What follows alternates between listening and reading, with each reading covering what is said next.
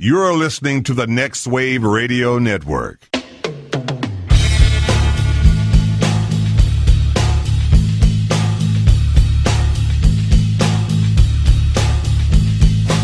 Everybody, you call it the robbery! You fucking big moan! And I'll execute every motherfucking last one of you! Dude, you did not see Captain Marvel over the weekend? Okay, so I have a good excuse for it because I was got a down note? in Houston. Yes, I had a note from my doctor. What were you doing in Houston? Said a little family reunion going on. Yeah? Yeah, people flying in from Michigan. Oh, that's nice. Yeah, family in Michigan came down. We got to see some cousins I hadn't seen in a while, and a new one who was freshly married. Aw. So sadly, was not able to make it to the Cineplex because Houston is 4 hours away. Man, And, they don't have movie theaters there. They don't know. No, that's one thing about Houston. There's little known fact. You did not know. No, it's outlawed. We were not. It's like Footloose down That there. did not occur to us, That dude. had not occurred to us. Was Lauren there? Lauren had to work, so sadly, My favorite Burnson.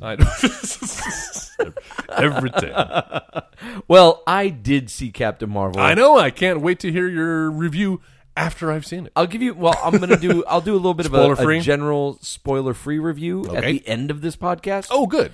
So you know that what? way people don't have to slog through it. You can spoil it for me. I think I already know. I'm not gonna what's spoil. going on. I'm not gonna spoil it. Yeah? I'll try to keep it spoiler free. Okay. I'll just give you my general impressions. All right. You don't want? Can you tell me now whether? No, I figured for the listener's sake. All right. we're gonna save it for the end. Called a tease. Yeah, dude. I finished fucking Super Mario. Hey, here we go. I got all the fucking Did star you finish coins. it on March 10th, Mario Day? No, I finished. I would've wish been- I had. Would have been poetic. But I finished it before then. Okay. But the family, we did celebrate Mario Day. Like, we were all wearing our Mario watches. I saw that. Oh, fuck yeah. Family that plays Mario together. That's right. Sticks together. But no, dude, finished fucking Super Mario Brothers, new Super Mario Brothers Deluxe U. So now what? Did whatever all fuck the it's rainbow? called. Yeah, I don't did keep up did with that. all that shit. Got the star coins in every Nice. level. You've surpassed us. Got then. fucking did Superstar Road. Got all the star coins in Superstar Those are Road. some hard levels, aren't they? Yeah. Yeah. Like, I never... After I beat each one, I was like, all right, never playing that again. I'm so glad that's over because... Man, do you remember the days... And have you ever... Have you ever been pretty far into a video game and lost all your save data? Has that ever happened to you? No. Oh, really? That's never No, happened. I've gotten really far into a game that didn't have like where I would run out of continues. It didn't have a save option. Oh, I hate And there was that. just like one point in the game where it's like I could never get past it. And one of them was this really shitty ass game called Werewolf: The Last Warrior for the NES. Never heard Like of it. there was of course you haven't. it was a Sounds shit like a game. deep gut. But yeah, there was one point in the game that I could never get past, and I'd always end up running out of continues, and it'd be like start over, and I'm like fuck you. But you ran out of your save data got corrupted. No, but I before you were able to like save your data to like the game itself, to the cartridge or whatever. Remember they used to have the little save codes or whatever. Yeah. And I remember On Metroid, Metroid. the original Metroid was Yeah. like 16 digits, and it was just Kid a bunch Icarus of was the same gobbledygook. way? Yeah, all those old NES games. Before they started putting Goonies batteries in 2? the cartridges. Yes, that was another one that was frustrating that I also never beat for that A same lot reason. of Konami games had fucking Konami, the Konami code. Yeah, That's something different. But it's way different. But I remember getting pretty far in Metroid and writing like one digit off or something, and never being able to. I think I ended up beating it still. Justin Bailey. But having to go back, yeah, I'm pretty sure I used that cheat Yeah. to get me there. But yeah, it's pretty disheartening. Oh, So yeah. I feel your pain. No, I got you. But dude, I fucking finished that shit. I felt so fucking accomplished because I did it all with Mario. Now with this new version, there's a character named Nabbit. Yeah, That doesn't get like The little bunny He ears. can't get hurt by enemies. He could still get knocked back though. and fall into holes and shit. right? Exactly. Yeah. So he's apparently someone that I don't mean to throw him under the bus, but our buddy Jay, mutual friend of the show, Jay. Oh, yeah. Has been using Nabbit to go back and get coins. Lame. And I'm like, fuck you, man. I have been strict Mario through this entire fucking run. Yeah. And I told him, I was like, well, good luck using Nabbit on the fucking Superstar Road ones because Don't work. that shit just ain't gonna work. I Yeah. mean, there's stuff like the final one is, well, not the final one, but 8 and then you have to finish 8 to then unlock 9. Yes. But 8 is fucking ridiculous, dude. I don't think I made it there. It took me so many fucking tries to get through. Yeah, you did. If you got to Superstar Road. Oh, you're about World 8. Yeah. The Bowser's Tower. Or, well, yeah, it's actually, if you go to Superstar Road, there's 8 levels in the star. The 8th one is in Bowser's Castle. That's right. And it's like all these fucking chains and shit, and you can't go over the chain. It's got fucking spikes on it, too, so you've got to go like under them and stuff. But there's really no solid ground. It's all those rings that when you stand on them after a while, they sink. The little donut rings. So I basically went in there with like a P-wing and like, let's see if I can get this shit done. And it took a shit ton of tries, but eventually I got Finally did it. But Jay was like, yeah, I'll just use Nabbit. I'm like, yeah, fucking good luck with Nabbit. He doesn't jump very high. I don't think you can. It's got to I be think possible. But the moment he gets hit by something, he's falling back and going into a hole. That's true. I believe in you, Jay. But I'm just saying, that's going to be some tough stuff. Godspeed. So I finished it up, and then, as you know, this game is packaged with the Super Luigi U stuff, too. And I was like, fuck it, I'll give it a try. Yeah, I've come this far, I'll give it a try. Fuck that. These are fucking some difficult-ass levels. Have you tried any of it? No, I haven't. There's one, like, within the first couple levels, you've got 30 seconds to get through it. Like, they are already putting you up with your back against the wall. You know, that's my least favorite part of the Mario games, is the fact that they, at least these old, or new, I guess I should say, the 2D side-scrollers. Old, new. They brought back the timer, exactly. And there's nothing that annoys me more in a video game than a running clock. Yeah. That's why I always bounced off of Majora's Mask. Oh, really? Because it had the running clock? Because I got 3 days, and you have to keep repeating. It's the Groundhog Day of Zelda games. Yeah. And I was like, no, thanks. That's not what a Zelda game is for me. You take your time, you explore. But that's how Mario started. Mario was always on a ticking clock. I always until hated you got to Super Mario World. Wait, didn't no, Super part Mario 2. World have a? I don't think Part 2 had a clock. Okay, so but 3 did. Oh no, you know what? You're right. Mario 2 didn't. Mario's 1 and 3 did. Did Super Mario World have a ticking clock? I think it may have. Yeah. It's all the 2D ones. Not well. The 3D ones, they let you explore at your own leisure. Yeah, that's right. But yeah, I mean, I like it because there really isn't a reason for you to be tarrying about, but to only give someone 30 seconds to get through a fucking level, that's a little ridiculous. And also, the mechanics of Luigi are dramatically different. And right. I'm like, fuck this. And so it just doesn't exist to me. It's dead to you. In fact, like I like to keep all the Mario games, but I don't see any reason for me to keep this one. Like, I don't see me coming back to it. I tried doing the multiplayer with Jay, and that just turned into frustration. Yes, exactly. I was like, you got to get your this, shit man. together. You got to have a strategy. Somebody's got to trail behind, because if you're just jumping over each other trying to get to the top, no fun. No fun. Stop it now. Dude, I got a shit ton of voice work that I've been getting to do. Nice. I got cast in Star Blazers. Yeah. I can kind of talk about that. Showed me now. a clip of that. Yeah, Star Blazers. Yamato 2202. I got a voice in that one. I'm doing a show called My Roommate is a Cat. Yes. Oh, that's the one you showed me too. Yeah, I've got another one. You got a pretty juicy part, stuff. huh? Yeah, my character's on the cover art. So that's kind of turning into something. You're basically a celebrity. My 2.5 years at Funimation have finally, I guess, paying dividends. Paying a little dividends. I'm starting to get like other. It was fun going and doing a session this past week where there was a newbie, and like I still feel like I'm the newbie when I go in there. I feel like the newbie, and then like the director that I'm working with, and he's a great director. I'm not sure I want to name drop him here. But he's Steven fantastic. Spielberg. He's the one, exactly. Steven Spielberg. But he's always been really encouraging and fun to work with, and he's the one that's consistently like pulled me in for the past like 2 years. It's only within the past like 6 months that other directors are now starting to bring me into work. Oh, nice. Word gets around, man. Yeah. We went and we did a session where it was just a group Walla session where we were doing like background voices and stuff. And he was like, I want to have some of you guys in because I got a new guy coming in tonight, and I kind of want him to learn a little bit from you guys. And I was like, whoa, wait. I'm not the new guy anymore. I'm not the new guy. Like, I'm the dude that people are learning from now. It's like coming back to high school for your sophomore year, and seeing all the fish, the freshmen walking around, and you kind of looking your nose down. Like the last 12 months, that was me getting pantsed, but now it's your turn. Yeah, now we're gonna take off your pants.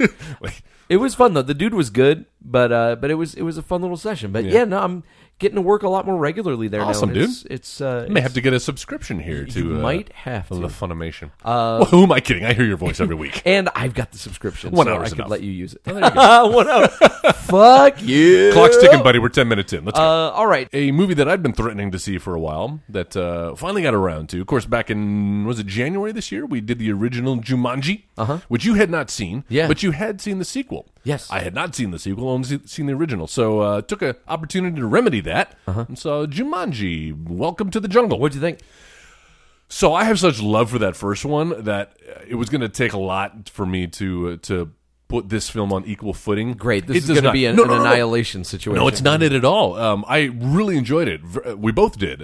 Funny, great action. I like what they did with the concept, but it's a completely different style of film. Like it's not even you can't even really call it a sequel, even though it's trying to be, and canonically, I guess it is.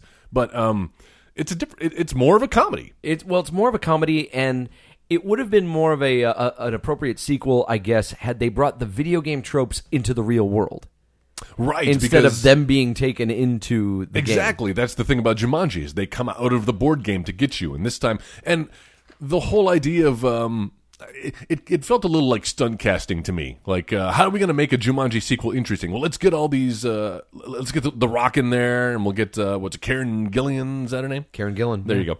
And Jack Black. But they can't just be normal Kevin people. Hart. Because how do you explain the Rock in like real world? But he was fucking delightful. He's great. As that They're role. all great, especially Jack Black. Oh my God, playing like a teenage girl. But I think that was a little bit of the problem, because with the original Jumanji, you really got to know the characters because you're seeing the same actors throughout the film. Right. This one is divided in half. You only see their actual personas, their high school personas, at the beginning and the end, kind of bookending the film. A little bit of a Wizard of Oz thing. Exactly. So that same connection wasn't there. Yeah. And also, it didn't feel as dire, even though they were setting up that, we have 3 lives, and if we die 3 times in this world, you're dead for real. The original Jumanji was kind of horrific. You felt the stakes. Especially when Robin Williams, when you realize that this little kid, little Alan Parrish, is now grown. He grew up in this world.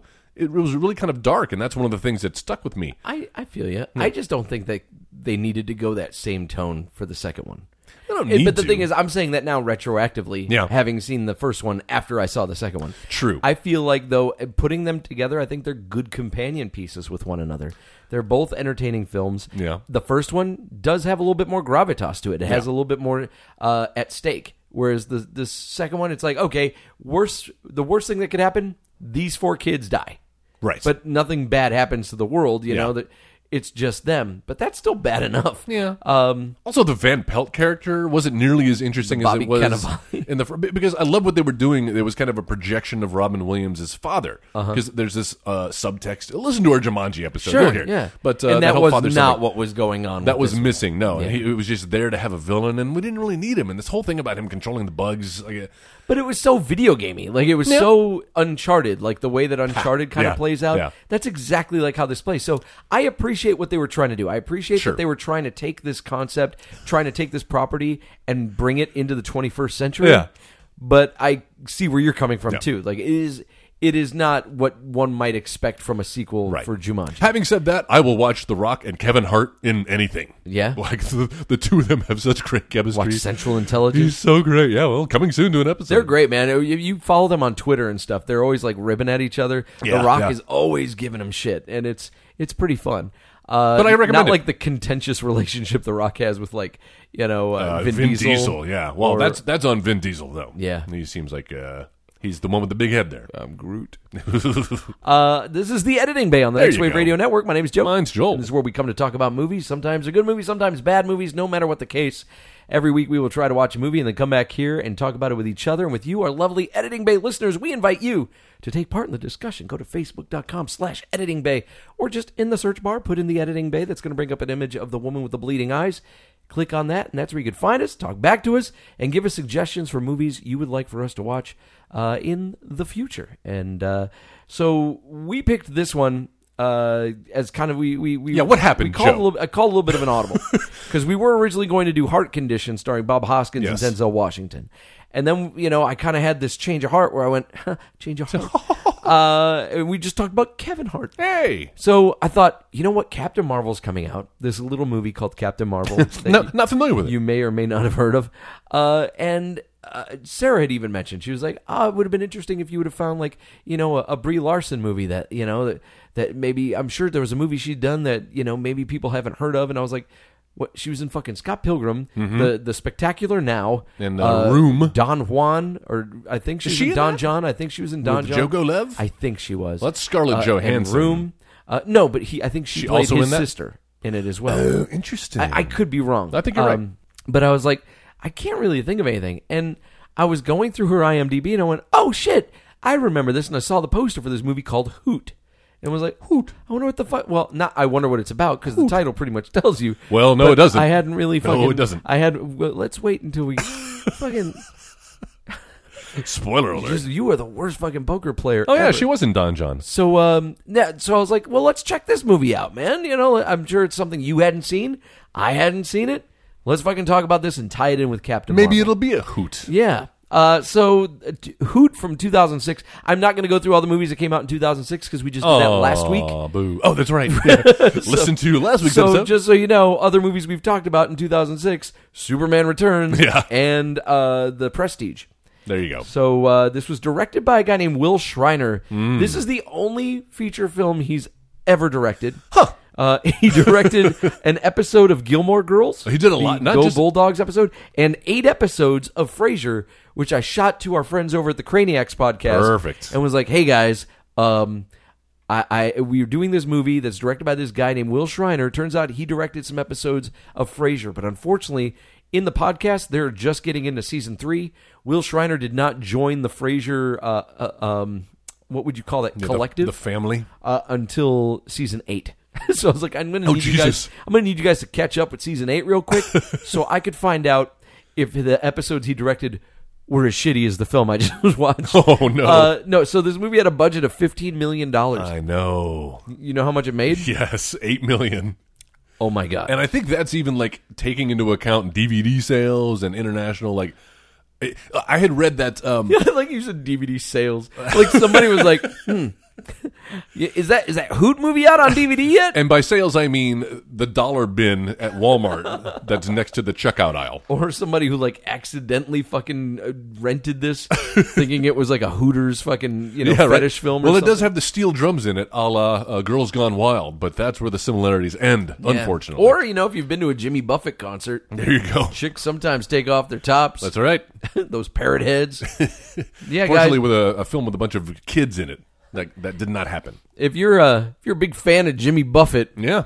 boy, have we got a film for you. You may have heard of this. This movie's produced by Jimmy Buffett. Original songs by Jimmy Buffett. Where do you come down on Music Jimmy supervisor, Savannah Jane Buffett. Buffett? Oh, love when they get the wives by involved. the way, it was his daughter. Oh, even By the way, worse. playing a role in this movie, Jimmy Buffett. as the lovable teacher. Where do I fall on Jimmy Buffett? Yeah. I feel like there is a place and a time for Jimmy Buffett. Hell. It's not with me, and I don't have the time. Right. I don't get it. A little Jimmy Buffett goes way too far. I fucking hate Cheeseburger in Paradise. If I have to hear Cheeseburger in Paradise. Or Pina Colada Burg. I know, my recast, if Bill, what's his name? Bill Paxton. Bill Paxton were still with us, he would have been recast. You've been as Coconut Pete As from, what is that movie called? Club Dread. Club Dread. That's Another one of my fucking favorites, man. So one of his best roles. Rest in peace. Play Margaritaville. What? Play Margaritaville. You mean Pina Colada Burg? I love that. But sadly, no, we're stuck with Jimmy Buffett. Jimmy Buffett. Don't get it. yeah, more dude. power to the people who follow him around. So Hoot. Hoot. 2006. Oh yeah, so I wanted to say it made $8 million, a budget of $15 million, and I read somewhere that it cost more to make because this was like a wide open, like it opened in like 4,000 theaters nationwide at a time, even though it was like the lowest rated opening. of a major release. Exactly. And it said it cost more to make those prints, those 4,000 prints, so that it could open that wide than that $15 million budget. Oh, yeah. And so I believe they that. lost a lot of money on this film. I'm surprised there wasn't a Hoot 2. Hoot 2. Joel, watching this movie, was it a Hoot? No, not at all. This is made for TV quality at best, and a flat out kids film. And you can see if you watch the trailer, it's like from the people that brought you Holes, like the Shia LaBeouf, which actually is a pretty good film. Was it about burrowing owls as well? No.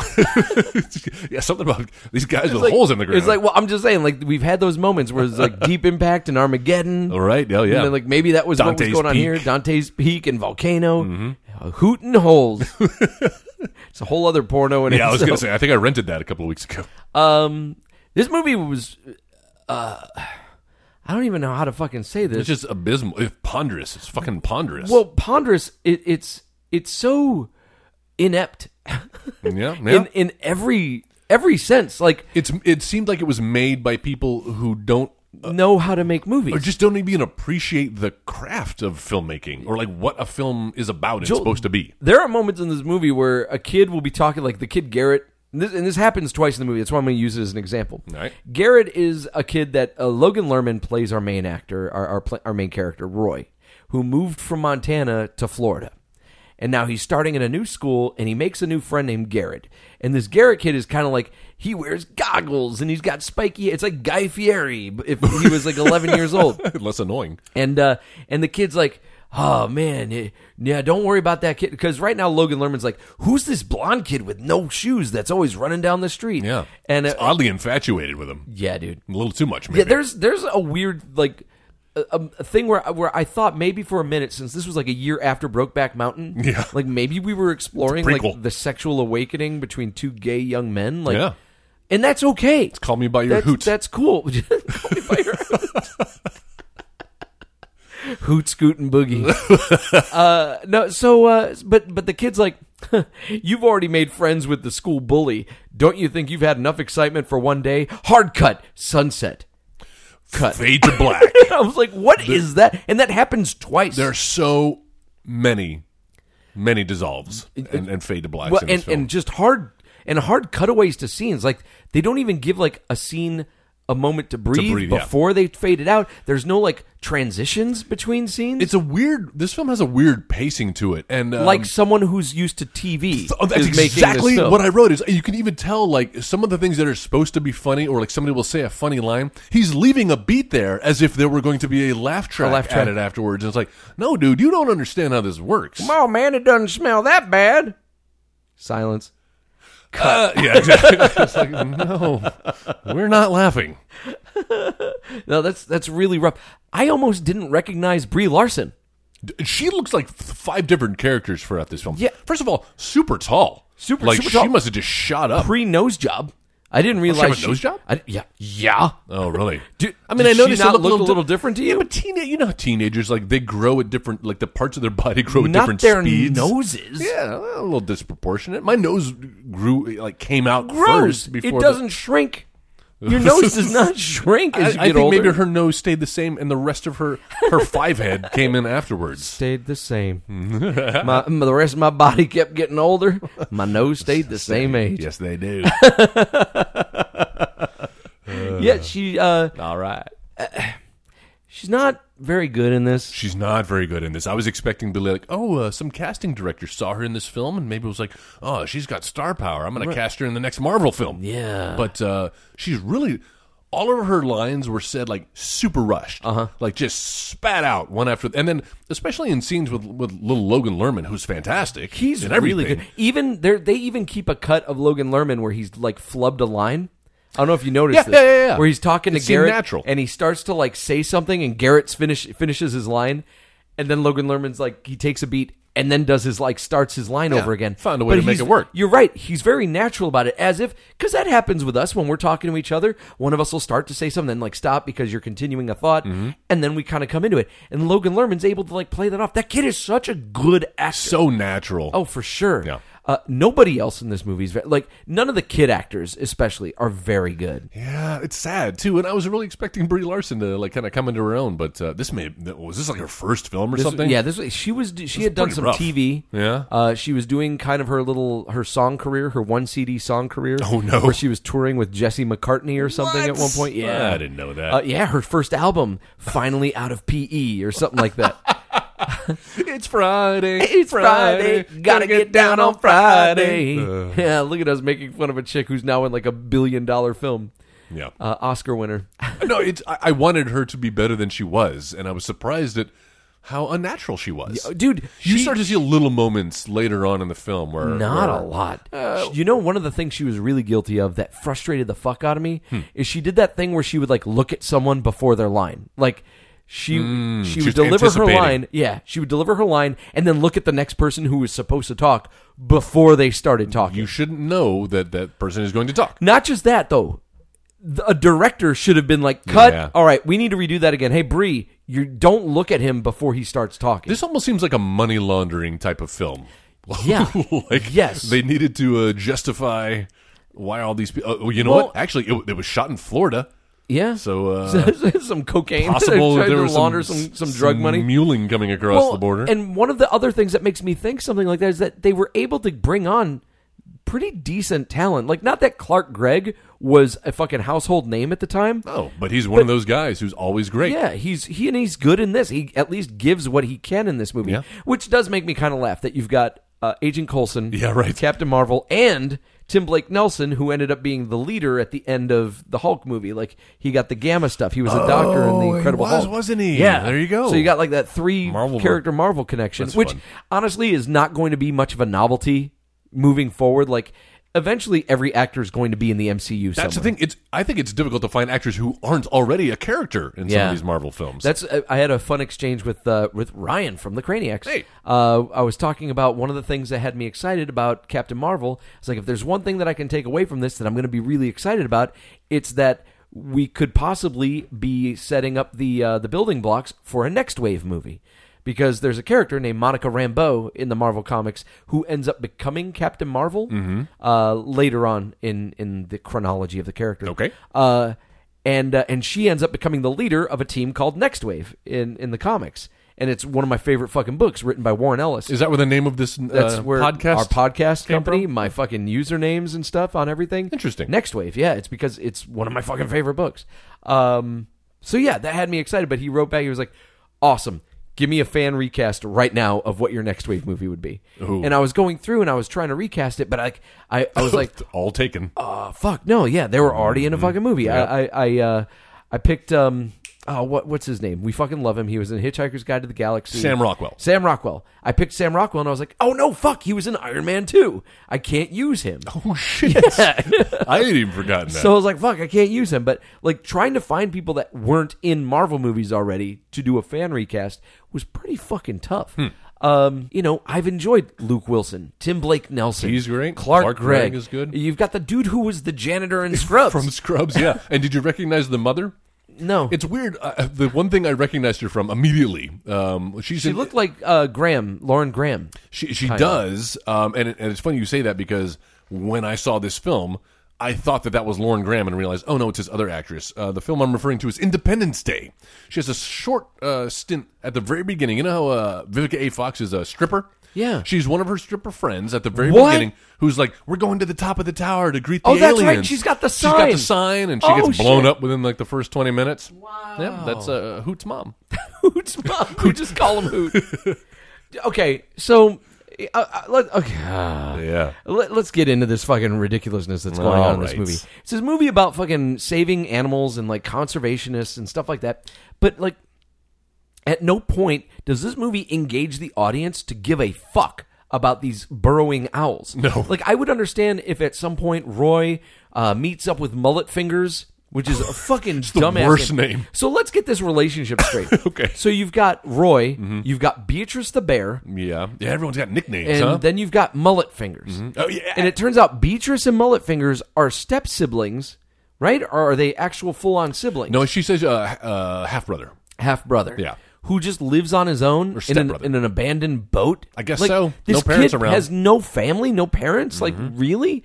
And so you've got them. Roy finds this boy like running down the street and is just immediately like Dreamweaver infatuated with him and has to fucking chase him. Gets hit by a fucking golf ball chasing him onto a fucking golf course. Which, by the way, Jimmy Buffett golfing with those guys in that scene. I don't know if you noticed that. Of course. He's on his way to school, jumps off the bus, chases the kid on a golf course. Jimmy Buffett's there. Jimmy Buffett plays a teacher in the fucking school. Hey, who's going to notice? I noticed, all right? And I'm not very sharp, so there's that shit. How can you tell it's just an overweight balding guy in a Hawaiian T-shirt? Oh, no. I noticed. In fact, I stopped. I went back and stopped it, and I was like, yep, there's It's Florida. There's that could Buffett. be anybody. Could be anybody. You're right. Joel, it could be anyone. So, like, he comes across this kid, and we find out that, like, Beatrice is trying to protect him and protect the secret of what Mullet Fingers is doing. And Mullet Fingers is basically, like, trying to disrupt a construction site. A construction site with no construction workers. Yeah. And like one piece of equipment. It's just Tim McNelson and a bulldozer. Tim McNelson? Tim Blake Nelson. Oh, I said Tim McNelson. Like, that's my favorite meal at McDonald's. The number 10. No, so he's like pulling up stakes. Like, that's it. And we meet Luke Wilson. But by the way, who's your favorite Wilson? That's like as an actor Yeah, or in real life. Just your favorite Wilson. Yeah, I got to go Owen. Owen? I got to go Owen for Wedding Crashers, I think. Yeah. Okay. I like him in that. Looks fine. Yeah. But Luke's I remember he's done work that I've liked, I think, as far as his, I don't know, his bibliography. Yeah. I like his films. I don't like saying that word. sounds too like too much ovaries. Yeah. I like his films, I think, historically, more than I like Owen Wilson's. Mm-hmm. Yeah, I think you're right. But I remember the first time I saw both of them in Wes Anderson's Bottle Rocket. Yeah. And Luke Wilson, of course, was kind of the straight man. But I remember just Owen Wilson just jumping out at me because he was kind of playing a little more of a crazy character. Penis nose. Caricature. Yes, that too. It kind of sets him apart. Wow. I was in this movie Bottle Rocket. Wow. But that's Jay Baruchel. I was in... Okay, there you go. Owen or Jay? I get my acting style from Owen Wilson. And I think you should see this movie about dragons that I've done. How to Train Your Dragon, because you gotta, when you get toothless and he doesn't listen to what you say, and then you realize that you're friends and you form that bond. Wow. Wow. Look, I've realized now my Jay Baruchel is completely gone. I can't do it anymore. No, that was pretty good. It was just morphing into Owen Wilson. If you haven't seen that YouTube clip of Owen Wilson just saying with the wow. lightsabers, lightsaber fight. They replaced the lightsabers with him saying wow. Oh, that is so fucking funny. Wow. What is my note here? Don't talk about how you find this 17-year-old Brie Larson more attractive than now Brie Larson. Oh, no. They do put her in some pretty short shorts there. Well, no, I just thought that she was cuter. Like, I did, even though I thought she was horrible in this movie, like, I found her way cuter than I found her in, like, in Captain Scott Marvel. Pilgrim? No, Oh, I liked it. I'm almost curious if she got the nose job after Scott Pilgrim. Let's go back. We'll check out our Facebook page. We'll have some side-by-side nose pics. How fucking sexist is Brie this? Larson. We're going to show some side-by-side fucking some plastic surgery pics. Hashtag me too. Rhinoplasty. So yeah, they got these kids are trying to now. They find out that Mullet Fingers is trying to keep people from constructing this new pancake house. Mullet Fingers sounds like something on the McDonald's menu. By the way, Does, yeah. dude. I'll take a order of Mullet Fingers and no. So they're trying to protect owls, but we never at one like it would. How much more effective would this have been? It should be like Mullet E.T. Fingers. Mullet Fingers was like nursing a baby owl, like one of those burrowing in, and like, hey, where'd you find him? He was on the construction site and he got injured by one of got blah blah blah. separated. His mom got killed. Well, not killed, but maybe he got separated. Right. And so I've been nursing him. He broke one of his wings, and I'm nursing him back to health. And I want to be able to bring him back to his family. Call him But they're toothless. trying to. Oh my god, Beakless. the bird would not survive that. No, that's true. But, like, at least give us an owl that, like, they're caring for. Right. And that's why, like, they are now our avatars, like through these characters, we learn more about these owls, and we start to care about like, oh God, are they going to destroy the habitat? Like we've learned something, and now we've developed some compassion for these animals, and now we are engaged just as these characters are, and want to see that this operation is stopped and these animals are saved. Instead, no, the most research we do about these owls comes at like the fucking 57-minute mark, if that, maybe even later, where Logan Lerman Googles these fucking owls and realizes like, oh, they're endangered, and then like runs off to try to go get like public records and stuff. I'm like, what the fuck is going on, man? Like, why is there's just this avoidance of developing and engaging in this entire film? Like, someone didn't know how to do it. And it's weird you say that because this was based on a children's novel, which the people that I've talked to that have read the book and like they swear by it. They're like, the book is fantastic. How if this is the same story as what's in the book? Like, it's boring even in movie form, in a 90-minute movie. I can't imagine being like a teenager and having to fucking read Hoot. Yeah. Yeah. I'm sure that it was I'm sure the book was fine. As like a young adult, like, because this obviously it's Walden Media film. Yeah. They don't have a good track record. Do they not? Didn't they do Lion Witch in the Wardrobe? They did maybe that one, but the one they did directly after this, I can't remember what it was, but it also bombed. You've got Brie Larson. Like, you didn't need all three of these characters. It felt like one, Mullet Fingers was either a Tyler Durden for Roy. Like that's all the.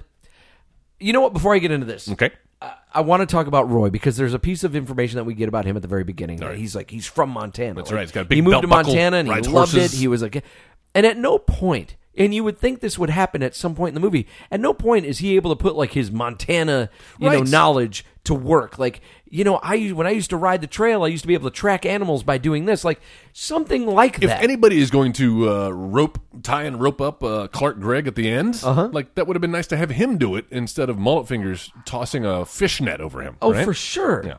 And the fact that he just stands there and lets the kid do it. He's like, what are you going to do? Get me with your net? So lame. And that's exactly what he did. Like, it wasn't even clever. You knew it was coming. Fun. You could tell that they ran out of money while producing this movie pretty fucking quick because there's like, Luke Wilson starts meeting with his captain at just a fucking fish restaurant. It's the same one. There's one scene where he meets him in an office, but other than that, it was like, they just meet at a fish restaurant and like they talk about shit. And he's like, "Will you get out there, Dumpkin, and fucking find these people?" That guy was awful. Everyone was awful except for like the four people we listed earlier who have gone on to have careers. Yeah. This film should have killed Brie Larson's career. I'm honestly. surprised. I'm really surprised. Yeah. Hey, what'd you think of the music choices? I thought they were horrible. I thought that. What do you mean? What do you think of the music? Well, there's one song where they start the bus and they're like, all the cool kids in the back of the bus. Everything is very like on the nose. Which, by the way, Jenna was like, "Is that Chumbawamba?" I was like, it could That's very the well one be. song that was missing from this fucking movie was Chumbawamba. Yeah, he gets knocked down, but he gets up again. No, everything is very on the nose. From that scene, when there's dogs, and suddenly we hear like a cover of Werewolves of London. Yes, and then as Mullet Fingers is running barefoot, we get the song about he's barefooting, and then the very end, just when you think it's over, here comes the original Jimmy Buffett song about the good guy. The good guys always win. Yeah, sometimes the good guys sometimes win. And then at the end of the credits, it's a fucking tune. It's a cover of a Bill Withers song that's done by Maroon 5. Oh, yeah, no. It's so fucking bad. Oh, no. Because they had footage playing throughout all of the credits. Yes. So I watched all of the credits just in case there was something afterwards. I was expecting like a Smoking and the Bandit style blooper, like a blooper section reel? Because that's the way it was like split screen and the credits are still rolling on one side. You would have hoped at least after this dry ass fucking movie. Some chuckles. Yeah, nothing. Did anything make you laugh? No, Any of the characters? No one. No, you know what? The bully, when the bully was like had a lisp and he was talking to him and stuff. That is kind of funny. But I was like, how did he get a lisp from getting punched in the nose? He got punched once, and he has a black eye and a fat lip. Well, he got his nose broken, so your eyes are going to go black when you get your nose broken. That happens. His nose is broken, but black eye, to have and a fat lisp. lip. To have a fucking lisp, I don't know how that happened. I did chuckle at Luke Wilson and his travails with vehicles throughout this film because he gets his squad car taken away when he gets it painted black by Mullet Fingers. I see those girls walk by dressed in their summer clothes. I have to turn my head until my darkness goes. I see Luke Wilson and I want to paint him black. It's racist. And then he's driving around the little police golf cart for the rest of the film, and that was kind of fun. It's not fun because it doesn't go anywhere. No, it's like sight gag. When you do that to characters, it's because you're kind of building them up because he's going to end up being like the goofy, unlikely hero at the end. Bumbling and cop. he wasn't. He didn't do anything. In fact, like I'm really fucking frustrated with what he puts it together. They leave a piece of paper for him to look at, and he's like, "Say." He follows the trail, though. He doesn't. He does. He has to be fucking pulled by his teeth to get to where everything is. Hey, more than anybody else is following along. There is nothing going on in Coconut Cove. There's obviously nothing going on because these people are like, oh, by the way, let's call up the city planning department. They've moved up the groundbreaking. It's going to be today. Oh, okay, thanks for calling. I'm like, no, that's not how city works. That's not how municipalities do not work that way. Also, to support your theory that there's nothing going on in this film, everybody shows up. And it's live TV. The local station Everyone shows is covering not even the grand opening of groundbreaking of a fucking IHOP. Of a pancake. Also, curious location for them to be building a pancake out in the middle of fucking nowhere in this forest. Like, usually these places show up in strip malls. I have an IHOP that opened up down the street. It's in a big like grocery lot next to a Starbucks. It's a great area too. And a right spa. by Cane's Chicken. Exactly. Yeah. You don't just fucking put an IHOP again unless it's a money laundering scheme. In the middle of a swamp. Mm-hmm. Hey, how about that musical montage moment where like Roy and Mullet Fingers just discovering went nature, yeah, seeing the beluga whales. Like, why wasn't fucking Brie Larson part of that? Again, why could she not hang out with them? Discovering their sexuality, and that's what I'm thinking is going on here. Time. And that's okay. Of course, it's but okay. Then play that off, yeah, man. Yeah. I don't know. Fuck this. There's my recast: Timothy Chalamet as what's the character's name? As Roy. What's his nickname? Because everybody has nicknames. We got Mullet Finger, Cowgirl. He's Cowgirl. That's right. Brokeback Mountain. There you go. Cowgirl. Oh, God. Yeah. Cowgirl. Hey, not cowboy. Wasn't it interesting when Roy? No, not one thing. There was nothing interesting about it. Roy goes to bed after like this whole dramatic day where he's found at the hospital a case of mistaken identity. Right. And then his parents bring him in. He talks to his dad, has this long walk on the beach. It's been a big day. That's also like awkwardly cut and ends abruptly. Yes. But he talks to his dad and tells him like what's really going on. And then they tuck him into bed, they leave, and fucking Brie Larson just shows up. She's been hiding under his bed. Climbs in through the window. And then explains the most interesting thing that could possibly happen in this movie that we don't see happen. We just get to hear about it later. That her dad and her stepmom got into a fight. That's right. That was so bad that her stepmom threw a clock radio at her dad, so she beamed her with a coconut or something like that. A lot of coconuts hitting people in the heads in this film. And I'm like, well, this is a fucking really profound bit of information that you're giving us right now, like about how your home life is really tumultuous. But we never come back to it. She seems pretty well balanced. Yeah, too. we never come back to her. We never meet her folks. Never meet her dad. They don't make the time to like show up to this groundbreaking that's going on. Yeah. And that's why these characters don't seem real because there's no parents. There's anywhere. no parents. There's nothing that feels lived in about these characters. It feels like a lot of these people are just they all belong in separate movies, and that's fucking frustrating.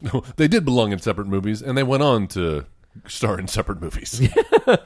There's no reason why this movie had to be like an hour and a half. Like this was this. No, seriously though, this is like a 45-minute. It's a made-for-TV movie. This is a made-for-TV movie. It's an after-school special. That's what this is about the nature and owls and why it's important to. But it's not even about that because we don't even discuss the nature of. Like it would have been one thing if we're in class and Mr. Ryan, fucking Jimmy Buffett, is like teaching the kids about the ecology of like owls. Sadly, and stuff this is an endangered species, and here's the consequences if we don't but protect their homeland. His class is marine science.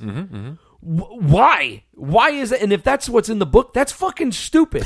It's a fucking movie and a story about saving owls. He should be fucking all about that shit. In fact, that's one of the big problems about this movie is that they should have kind of had an adult. Like Mullet Fingers should have been like an 18 or a little bit older, a young adult, like a young adult. Exactly, Yeah. should have been a young adult, someone that could have gotten those kids in places where like they normally couldn't have gotten. Yeah. Someone who could have made the phone calls to the city planning departments, And also- because the kids are making calls, going, "Oh yeah, I'm the publicist for some." I'm like, Right, you 'cause sound like you're fucking 8. your voice just cracked. Yeah, That's interesting. But if you had like Yeah. an 18-year-old guy That would also make it more believable that he's like handling cottonmouth snakes and living on his own. and getting bitten by wild dogs. Yeah, living on his own, and that would make sense. And then Brie Larson's visiting him. He's her older, like half brother or something. There you go. That's great. That makes sense. Also, how are you going to scare dogs away from a fucking owl commune with snakes that eat baby owls? I was just going to say, won't these snakes like turn?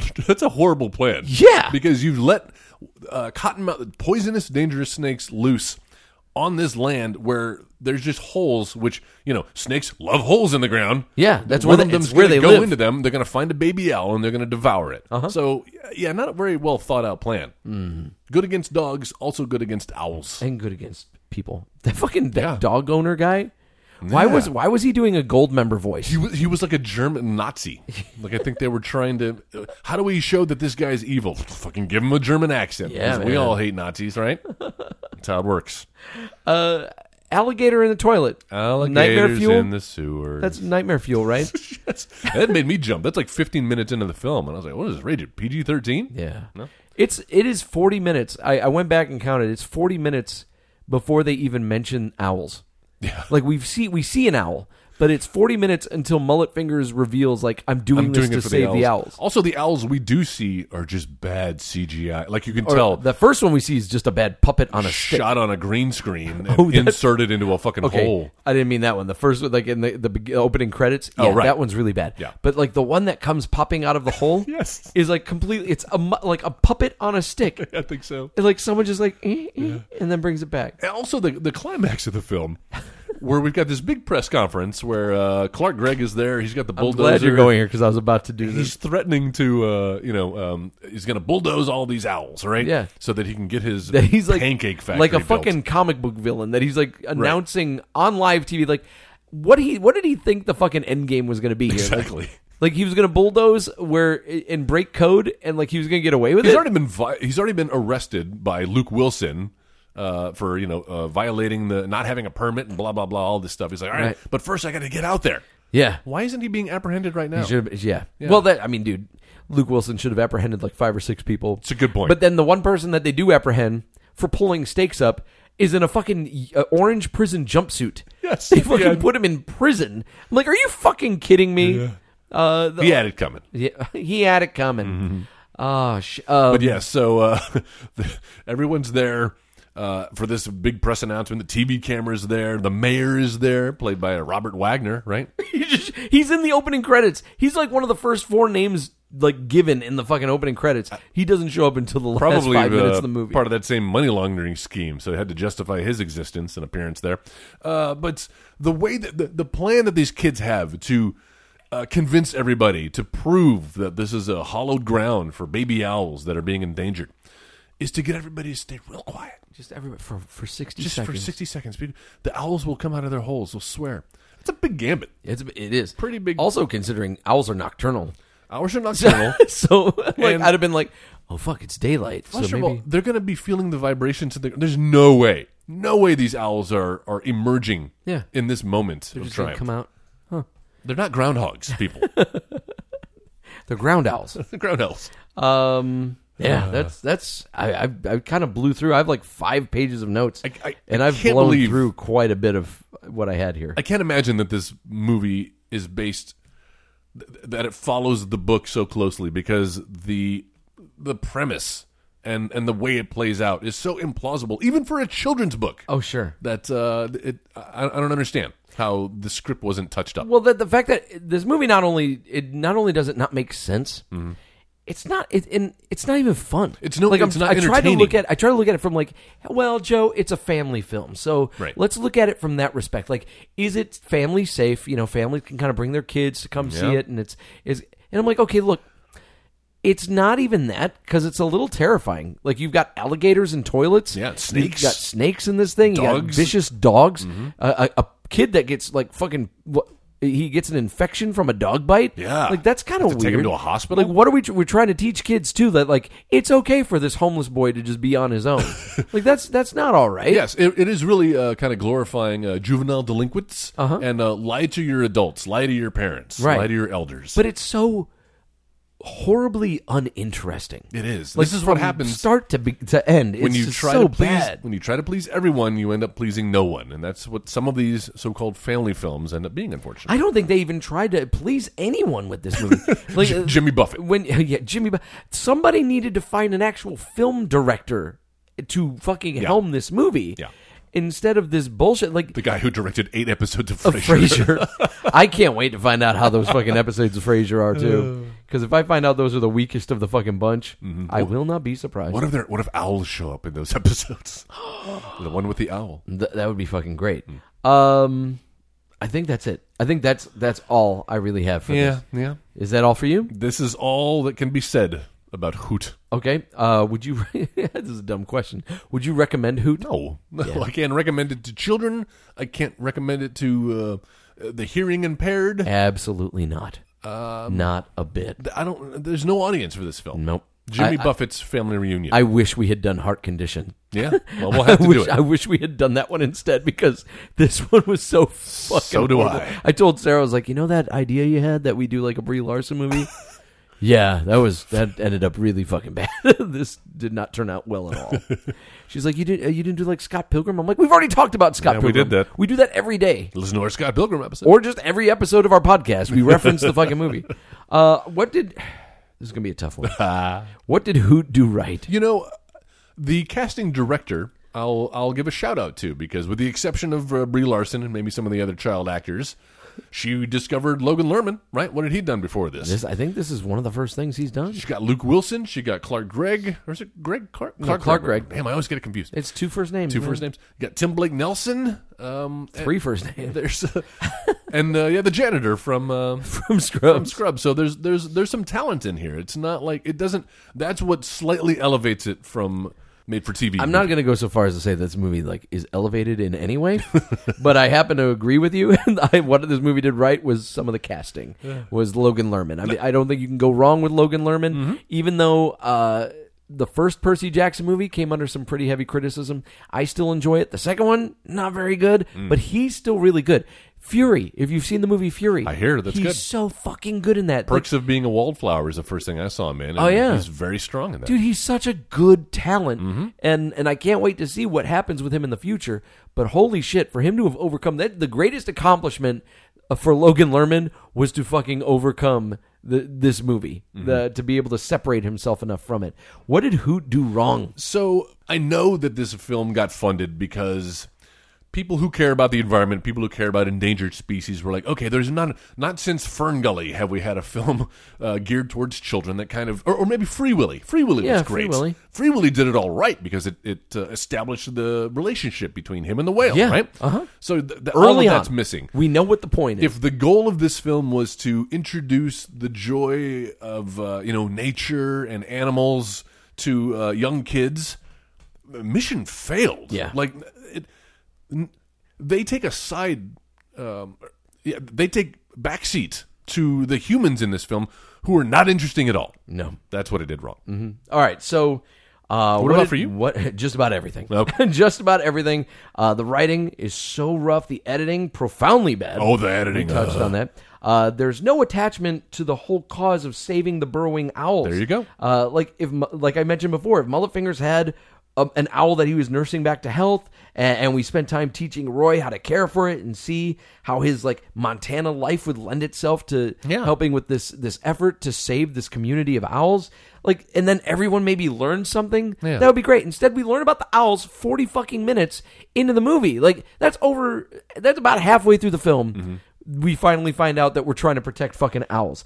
And the music makes me want to carve out my fucking eardrums. Oh God, it's so just like these needle drops that they got. Oh yeah, it sounds like the tracks came from Audio Blocks, our previous sponsor. But you know what? Audio Blocks has a much better selection. And yes, they do. We would invite them to come back. They don't involve steel drums in every other track. Oh Jesus! Even in the more tender moments when they're trying to have here's a little moment between Brie Larson and What's his name? And Logan Lerman. Logan Lerman. You hear like quiet, pensive steel drums in the background. Yeah.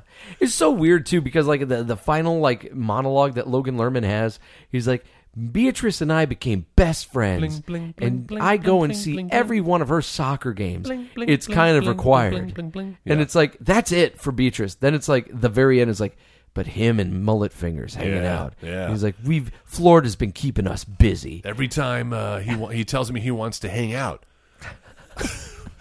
he has his own special way, and it's like he leaves a shoe with a fish in it. with some water and a mullet. A mullet. Yeah. He's like, come here and bring the fish. Which, by the way, for a movie set in Florida, not the type of mullet I was expecting. No. All right, so if we were going to remake Hoot today, how would we do that, Joel?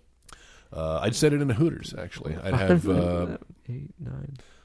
I have 12 recasts. Oh, God. I didn't do the children. The children are hard to do. I don't keep up with the Disney Channel. That's what Michael Jackson said. I know. Oh, God. So I will leave that to you, and I have focused on the adults. So I only have 1, 2, 3, 4, 5. Okay. In my recast. Go for it, and I'll just chime in. Well, let's start by Jimmy Buffett. Musician turned Miss, actor. Mr. Ryan. That's right. How about Jeff Goldblum? Jeff Goldblum would be funny. Get somebody interesting in this film. And you know what? Sarah was like, by your description, I feel like either you or Joel are going to do the Jeff Goldblum of. You do expect to have owls in your owl movie.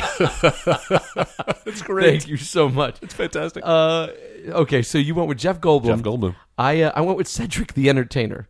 Ooh, okay. Yeah. I just kind of. It just felt right there. Okay. All right, so I don't think you have the bite me dog guy. No, I don't have that guy. I mentioned it earlier. It's just going to be Mike Myers as Goldmember. Oh, playing this dude. I'll do a Christoph There are Waltz. snakes. Christoph Waltz? Christoph Waltz. All right, Yeah. cool. All right, well, who's next for you? Let's do Clark Gregg. Okay, did you have Mother Paula? I did not do her. She reminded me of Nicole Sullivan from Mad TV. She I don't know did, if you were- didn't she? And then I did some research on Nicole Sullivan, and she does not look like how she used to look in Mad TV. Oh, anymore. interesting. Yeah, so I like that. I just decided to go with Jennifer Garner. Oh, okay. Interesting. I'll do that. How about, who's the Strangers with Candy? Amy Sedaris? Is that Amy her name? Sedaris. Do Amy She'd Sedaris. be really good there. There you go. Did you do Mayor Gundy or Mayor Grandy? Fucking, Robert Wagner? I did not. Dave Coulier. Why? Because Robert Wagner was a big TV personality in the 70s. Okay. So I went with someone who's a big TV personality in the 90s. I like that. And kind of like, pull it around here. All right. All right. So that's it. Now I think we're even. Let's with do our- Tim Blake Nelson. Curly. Her. Did you do Muckle? You said you were about to go to Muckle, but you're gonna save him. Who's a muckle? That's the Clark Gregg character. Oh, let's do him. You want to do him first? Yeah, I forgot we didn't do him. Okay. Oh, let's do Clark Gregg then. I went with Will Arnett.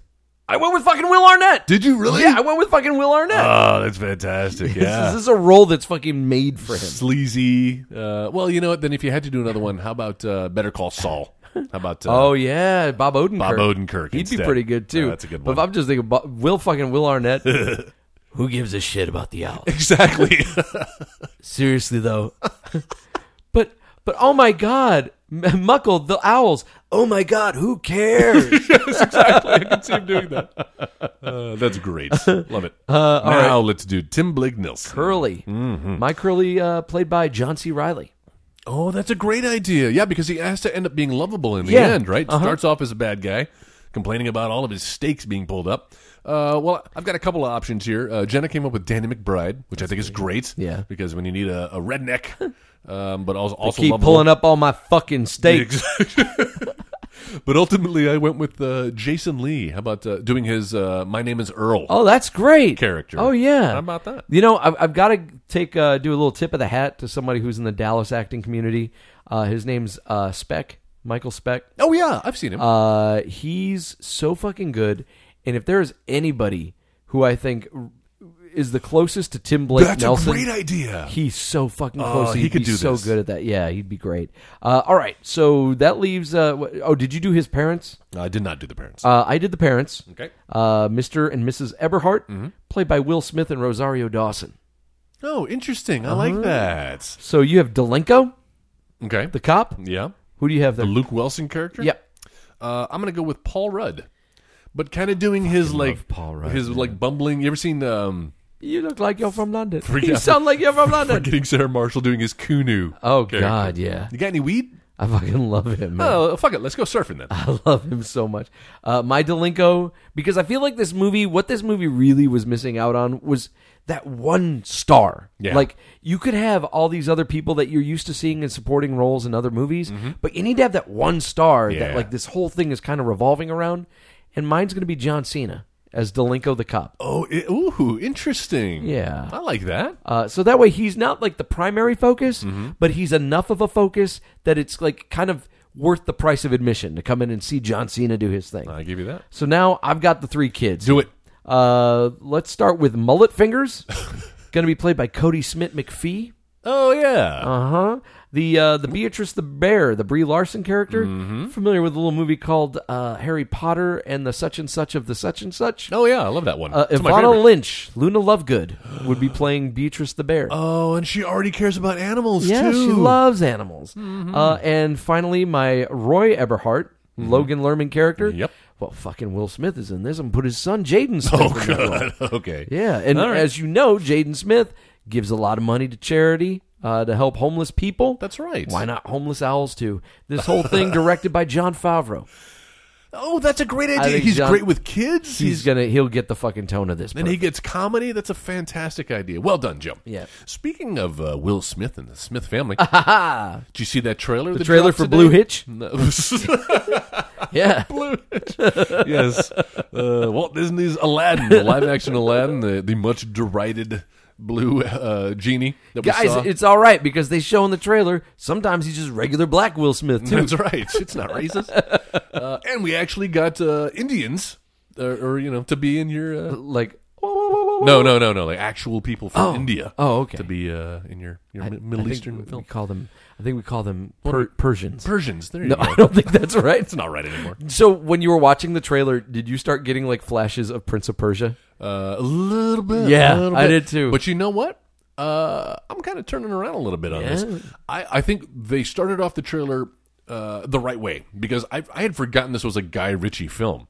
So what It better, is? Guy Ritchie directed the Aladdin film. That's right. Whoa. So what better way to start off a Guy Ritchie trailer than with a kick-ass little chase scene? sequence, yeah. And that looks like it's shot really well. And I hope Jason Statham's in this movie. Jason Statham.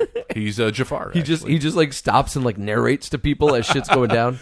Now that street rat was about to get away from us, and he finishes everything with, do you know what I mean? but you see, bruv, I knew where he was going to hide. You know what I mean? Do you know what I mean? So I got. That's great. Wait. So I found Hobbs. And we hunted down this street rat and his monkey. We cut off his hands and we gave it to the Jafar. So I'm actually kind of I could be turned around on that. That's I good, like man. what they're doing, and I think might be better than the Beauty and the Beast. You think so? Remake? I think, or at least on my par. prediction. My prediction is that you're going to come back and you're going to echo your sentiments of what you Fuck have from that Beauty and the movie? Beast. Yeah. You're gonna be like, fuck that movie. The Because problem I is- feel like the basic building blocks of where you're coming from on this is we've already had a good version of it. Right. Why are we remaking it? How are you gonna make it better? Even if it's live action, why are we doing it unless we're trying to improve on what was already done? I'm feeling a little better about the Will Smith genie. A little bit. I don't. Little bit. I don't. Better than the one moment we saw earlier, but that movie, the original movie, was so centered around Robin Williams and that character and the kind of the zany things that he could do. Right. And taking his voice, and what would Robin Williams' voice look like in cartoon form? Well, now we know. Yeah. That's lost in this, and I don't see it being found. No, I don't think that's going to be found either. What I'm seeing in the trailer and why I think people are like, oh, yeah, this is going to be fucking fantastic. Oh, yeah. Is because we see Will Smith do what Will Smith does in every movie, fucking sings. Like, I'm sure there's going to be an original song from Will Smith. It's going to be like, Aladdin, Aladdin, Aladdin. It'll be played during the Ah, credits. Aladdin. Finding the lamp. Well, he rubbed it, and then I granted him 3 wishes. He's already doing it. We hear a little bit of the friend like me, and he's like he's not singing it. He's just you're gonna have a friend like me. And then we see him doing a little bit of the choreographed dance from Prince Ali. That's right. But I get that what they're going to do is try to give this more of a Bollywood twist. Yeah, the dance numbers there. I don't care. I don't care. I'm gonna give it a shot. Yeah, I'm gonna give it a chance. I You think. should. Yeah. Don't you dare close your eyes. Hold your breath. It gets better. Yeah, I don't know. But what I do want to talk about right now, Okay. some just general thoughts, impressions about Captain Marvel. Oh, this another is little the Disney movie. The part of the so I will say, Joe, feel free to spoil. 'Cause I'm not I know going a to. few of the spoilers. All right. I'm not going to spoil anything. Not gonna spoil I'm just it. going to kind of give you a general look at the movie. All right. It was fun. Mm-hmm. Sarah and I enjoyed it. Mm-hmm. If I were to rank it, it would be in the back half of the Marvel films. Oh, wow. It is not one of the best. You putting it in Black Panther territory? No, I think Black Panther is better than this movie. Oh, interesting.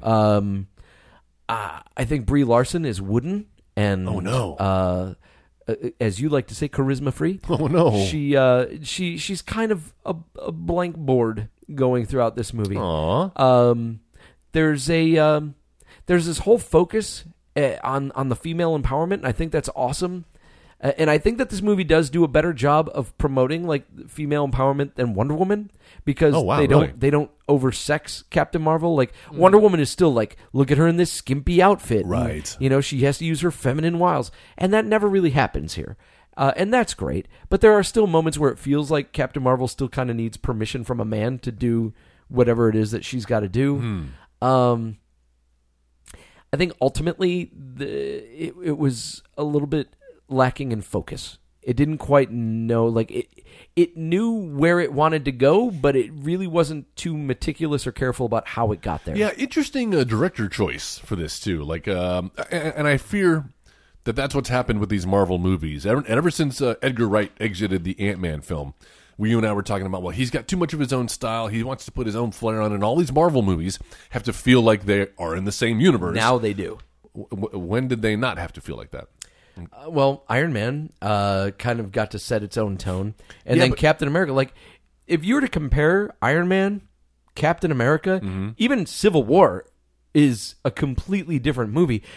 Winter Soldier is different from anything else that's going on in the Marvel universe. But I kind of because Winter Soldier is like a spy thriller. Yeah, true. It's like in its own kind of world, but it still fits what's going on.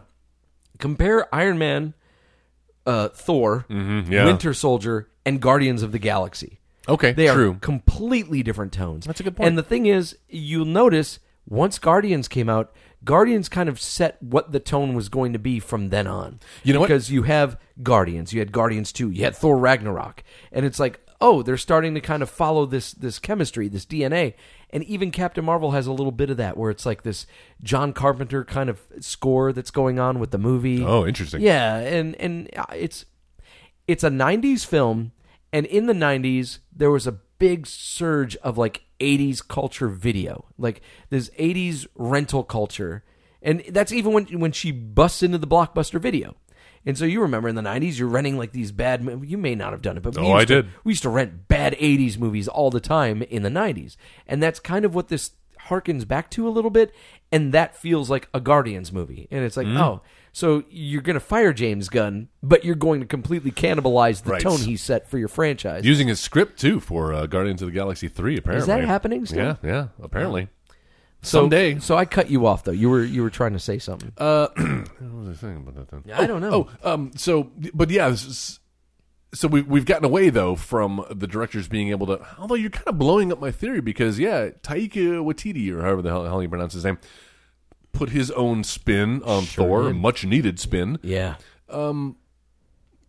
So I guess there's room for that, but these directors, first of all, they hadn't really done anything in this style, in this genre before. So interesting choice. The Russo brothers? You're talking about, I mean, if you talk about Infinity War, you talk about that, and you talk about Winter Soldier. Yeah. But then you compare that to like Arrested Development, like they directed Arrested Development, and then they went on to do this stuff. Yeah. Wow. So maybe they were taking a chance in the way that a Lord and Miller they may have given. Actually, I'd like to see Lord and Miller do a Marvel movie. Dude, that's probably not going to happen. It's called Spider-Man Into the Spider-Verse. Oh well, that's a good point. Yeah. Well, like a live action, like to see them bring their sensibilities into that. That's true. But yeah, this one just it's everything I'm hearing. People are saying, why these directors? Yeah. What was so special about their I don't previous remember work? Who directed this? Look it up. Exactly. You're making my point. It was fine.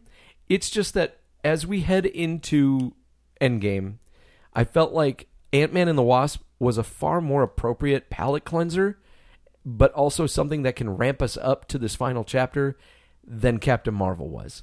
I feel like the only reason Captain Marvel was the movie that we had to show right before Endgame is because of the Nick Fury thing at the end of Infinity War. Yeah. Where we're calling on Captain Marvel. We have to. And it's like, okay, that's great. But honestly, if you were going to go back and look at how we built this entire story of Thanos in the Infinity Gauntlet, it would have made more sense to introduce Captain Marvel earlier. Much earlier. And like far enough along so that like by the time we got to Infinity War, we weren't even really thinking about her. And then we see the Nick Fury like, oh man, and then boom, he calls her. No, they're bringing her back. So that we're like, oh, we're bringing her back. But in order to do that too, she had to be a much more impactful, stronger character. And I hate saying this because I don't want to sound like the old white man who's like, no, dude, fuck this movie, fuck this character, because I didn't feel that way about it. And I don't give a fuck about what she said about like old white dudes like that she's playing up to them, even though that's not true.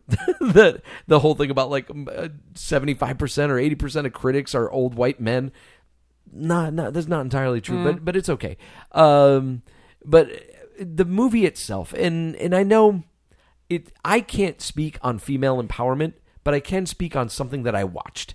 And I feel like we were too busy, too wrapped up in trying to do that, to achieve that, than to actually achieve a solid story of what it was that, you know, what was supposed to be happening on screen to build up towards the end game. Yeah, because Black Panther, for all of the, I don't want to say, all of the publicity it got about, first black superhero, their race doesn't really play into the story much. I mean, the race in the sense that Wakanda is a country and that's where they have all the technology, but it wasn't a film about black relations, was it? It wasn't, but I will say this. What Black Panther succeeded at was celebrating African culture and bringing that to the film there you go. In a beautiful, vibrant, and profound and effective way. That this is a culture. Like it was a living, breathing culture that we felt. Do I feel like it was the best as far as like constructing the story? Was it an original origin story? No. It was the same as Iron Man. Like it was, we have a Black Panther and we have a bad guy in a Black Panther costume and they're fighting at the end. Like that's how 8 Marvel movies have fucking ended. Ant-Man, Captain America, fucking Iron Man, fucking the Hulk fights Abomination. Like it seems like that's the way we started. It's people that have the same exact power fighting at the end of this fucking movie. And so in that respect, I didn't think that Black Panther was really the best entry into the Marvel universe, but it wasn't a bad one. And the fact that Ryan Coogler did so much world building with it, it was extraordinary. So I will put it on the front half of the Marvel universe. But with this, everybody's making this big deal about like it's the first Marvel lead. It's the first female to lead a Marvel film. And that's great, but by doing that, I think you're discounting the truly strong female characters and truly strong female actors that have come before her in this MCU experiment. Scarlett Johansson has been doing a kick-ass job and has been at it for, forever. Since almost the beginning. Since Iron Man 2? I think so. And then you've got Zoe Saldana.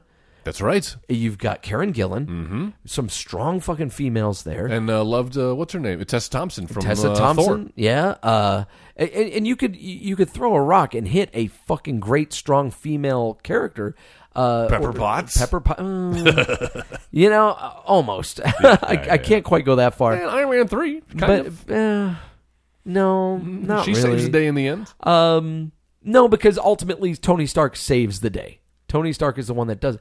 But you've got like other really great, strong females. The Wasp. And, dude, no, and that's no joke. Yeah. Evangeline Lilly as Hope has been fucking amazing. She is stronger than Scott Lang. She is independent. She's quicker. Smart. She's more brilliant than Scott Lang is. She is a very effective hero. And it's great that she got, like, that it was Ant-Man and the Wasp. And a lot of folks are discarding that because it's like, well, it wasn't just the Wasp, and that's what the big difference is. That really shouldn't be what the big difference is. And I know this seems really stupid that this is coming from a man saying what the difference should or shouldn't be. And I apologize if I'm stepping on gender toes or anything like that, but I'm saying, like, let's not put too much stock in the fact that someone is headlined, like they finally made this movie, and this, you've got a woman who's finally headlining a superhero movie, because, guys, you deserved better. Captain Marvel deserved better. You too deserved an actress that was going to give you a little bit more. Brie Larson does not give in this movie. She's not very good in it. That's unfortunate. And to look and watch like some of the stuff, like she did some press stuff where she was doing Google, like finish the Google deal, and it came across as like pandering and insulting. Like I don't know if you watched it at all. No. But it was really aggressive. Maybe we'll watch that after this is done. Okay. But it came off a little aggressive and a little unlikable. So there you go. Aw, It's worth the price of admission. It's a good blockbuster like popcorn movie. I'm going to see it, yeah. But it's, have to see it, yeah, I think. You do. You have to, I think you because do. if I'm going to see the next Avengers movie, apparently I must see this. You should see what's going on. And you know what? I hope that within a few months, I go back and rewatch Captain Marvel. Maybe I'm proven wrong. Maybe I come to my senses on something. But that's my immediate Maybe they'll get it reactions. right in Captain Marvel 2, which there surely will be, because this movie just fucking killed it did. at the box office Yeah, over the weekend. no, it was great. The directors, by the way, Anna Boden and Ryan Fleck. There we go. What else have they done? Team, they did, I just had them right up. They did Half Nelson. Remember that movie? Oh, I love that movie with Ryan Gosling. Like that. That was really good. Also did a little movie called Sugar. And it's kind of a funny story. I love It's Kind of a Funny Story. Yeah, that's one. With Zach Galifianakis? Exactly. Yeah, dude. That's, wow. Well, they've got a pretty good track record. I mean, not for superhero flicks. Yeah, but, I was going to say, so odd choice for a Marvel film. Yeah. But there you go. I hope that didn't have anything that spoiled anything other than the fact that I was underwhelmed. So you heard it here first. Joe hates women. It's my takeaway, anyway. Great. So what are we going to do next week? Well, Joe, we're going to lighten things up. We're going to get some laughs on this podcast here, because Someone tell me where the lines are. I've been talking about this film for a while, because I just saw it this past October, looking for Halloween movies. And this seems appropriate now, because this film, which Jen and I saw for the first time and immediately fell in love with, is now going to be a TV series on FX. Annihilation. Coming here in a couple of weeks, actually. You'll be able to see the TV series What We Do in the Shadows, which was based on the mockumentary by the aforementioned Taika Waititi. And I'm glad that you finally learned how to say his I think name. that's kind of what it is. Hooked on Phonics, work for me. And who's the guy from... Jermaine Clement. There you from go. Flight of the Conchords. And Moana, the voice in that. So this is a mockumentary about I thought you meant the girl who did the voice of Moana is in this movie. No, I was like, no. What? No, yeah, he that's was right. He the was crab. the crab. Yeah. Tamatoa. There you go. Joe, I don't want to... Well, you know what? We're just going to let you see it. Maybe you won't like it as much as I did, but I think this is I'm just going to not like it. regardless, even if you do, you're just going to say... People are going to be like, that's what he's like when it comes to Glass and Unbreakable and Captain Marvel. And Men in Black. Men in Black. That's right. No, hopefully you will see what I see when you watch What We Do in the Shadows. A star. If you don't know what it's about, it's a mockumentary about vampires. Oh, yeah. And you kind of get to see the inner workings of vampires in New Zealand. That'll be fun. Yeah. Hey, do you have it? Not only do I have it, but if you have Amazon Prime, you too Prime. can stream it. And I even want to say it's on Netflix, but I know it for sure. But you have? Do you have just a copy of it that you absolutely, can send me? of course. Okay. Do All right, you cool. not have Amazon Prime? I do, but it's Sarah's account, and I don't want to have to fuck with that. Got it. Just send me your fucking shit. Will do. Cool. Hey, by the way, thanks for scratching the fuck out of my John Wick 2 DVD. That I didn't do that. That was, dude. I bought that new. Shut up. I bought it. It looked new. that way. I didn't do anything to it. It's been sitting on my desk for like 2 weeks. It's a DVD. It's a coaster anyway, right? That's what you used it for. You know what? I'll buy you another. No, it's How about okay. that? I don't need it. I've Sorry, got a I digital. noticed that. I thought it came there. I looked at it. I was like, what the fuck did you do, man? Were you Sitting like- there on my desk. Were you that mad at the Nothing movie? Fuck John Wick and that puppy. John Wick. God, is there anything else I want to talk about? Hey, before we wrap this up, want to please ask you, leave us a rating and review on our There podcasting you app. go. That would be fantastic. 5-star rating, please. And then a review. Let us know what you like about the show. Even if you've got criticism, as long as you make it 5 stars, that's awesome. A website. We also have a website. You do. It's well, not- tell us about It's it. not the Editing Bay. It's not Edit Bay. We're doing shit all out of fucking order right now, and I'm like, I'm Ron Burgundy. It's editingbay.com. Go there, bookmark it. You're going to find all the links you need to know about the Editing Bay. You've got a link to our social networks, including our Facebook page, but also our Twitter handle, which is @theeditingbay. Please follow us there for all news and topics and things. We also have a little section there for all of our past episodes, but you know what? You can get our most recent 200 episodes if you're subscribing. But we're on, I think, 265 now. Holy shit. So you want to hear them all, go there to the little episodes tab. All that and more on editingbay.com. Woogie, woogie, woogie, woogie. Sorry. I was trying to bring something else up. Guys, please check out a friend of the show. I mentioned him a couple of times tonight. Yeah. Ryan and his co-host Laurel on the Craniacs podcast. You can find them on iTunes, on Stitcher. Are we on Stitcher? Are we on these other fancy things? I don't know. I keep, whenever I do my Facebook updates, I'm still like, find us on the Podcast Addict and Podcast Republic apps. And I'm like, nobody else mentions those. But they mention Stitcher and stuff. But regardless, Craniacs podcast, they go through and they talk about, every episode, they talk about 2 episodes of the show Frasier. They are well into the 3rd season now. But it's not too late. You could start from the beginning. That's what I've done. Start from the beginning and catch up and figure out everything you need to know about the show. In fact, I don't even watch Frasier. I just learn about the episodes from them. There you go. Because it's entertaining enough. Just kind of listening to them talk about not only Frasier, but kind of like what Joel and I do. Just they descend into just random talk about stuff. Oh no! And they're really fun. It's a very pleasant podcast. They're very family friendly. They try not to curse. They're very clean. Fuck that. They beep out like their names and stuff, which I find kind of funny. Like they beep out like all this stuff that could be possibly personal information, and then I compare it to what we do, and I'm like, wow, people could like completely steal our identities with the shit we talk about. That's true. But no, they're so fun, and Ryan's hilarious. The thing that I love the most is like Ryan's kind of like us. Like he's a comic book nerd. He's a wrestling fan like me. He's into gaming and stuff. And Laurel is not. She's not any of those. And you could fucking take a shot. Like every time Ryan makes a pop culture reference, and then it just falls on deaf ears. It's just crickets on her end. Like he'll always be like, "So Laurel, have you seen Ant-Man? No. Laurel, have you seen Avengers: Infinity War? No. Laurel, did you see Scott Pilgrim versus like just, and I'm like, this is so funny. Feeling pretty good now. but the chemistry between them, because they are different personalities, but what they bring together, it's a good meld. So check it out, Craniacs podcast on iTunes. And that is all I've got. There you go. Jeff, thank you very much, sir. Joel, always a pleasure. Pleasure's all mine. We will see you guys next week for What We Do in the Shadows. Oh, you're doing the I'm mullet fingers. Look, there's an owl. Maybe if we all be very quiet for 60 seconds, everyone just try it. Running around, robbing banks, all whacked on the Scooby Snacks. You've been listening to the Next Wave Radio Network. That's fucking gold.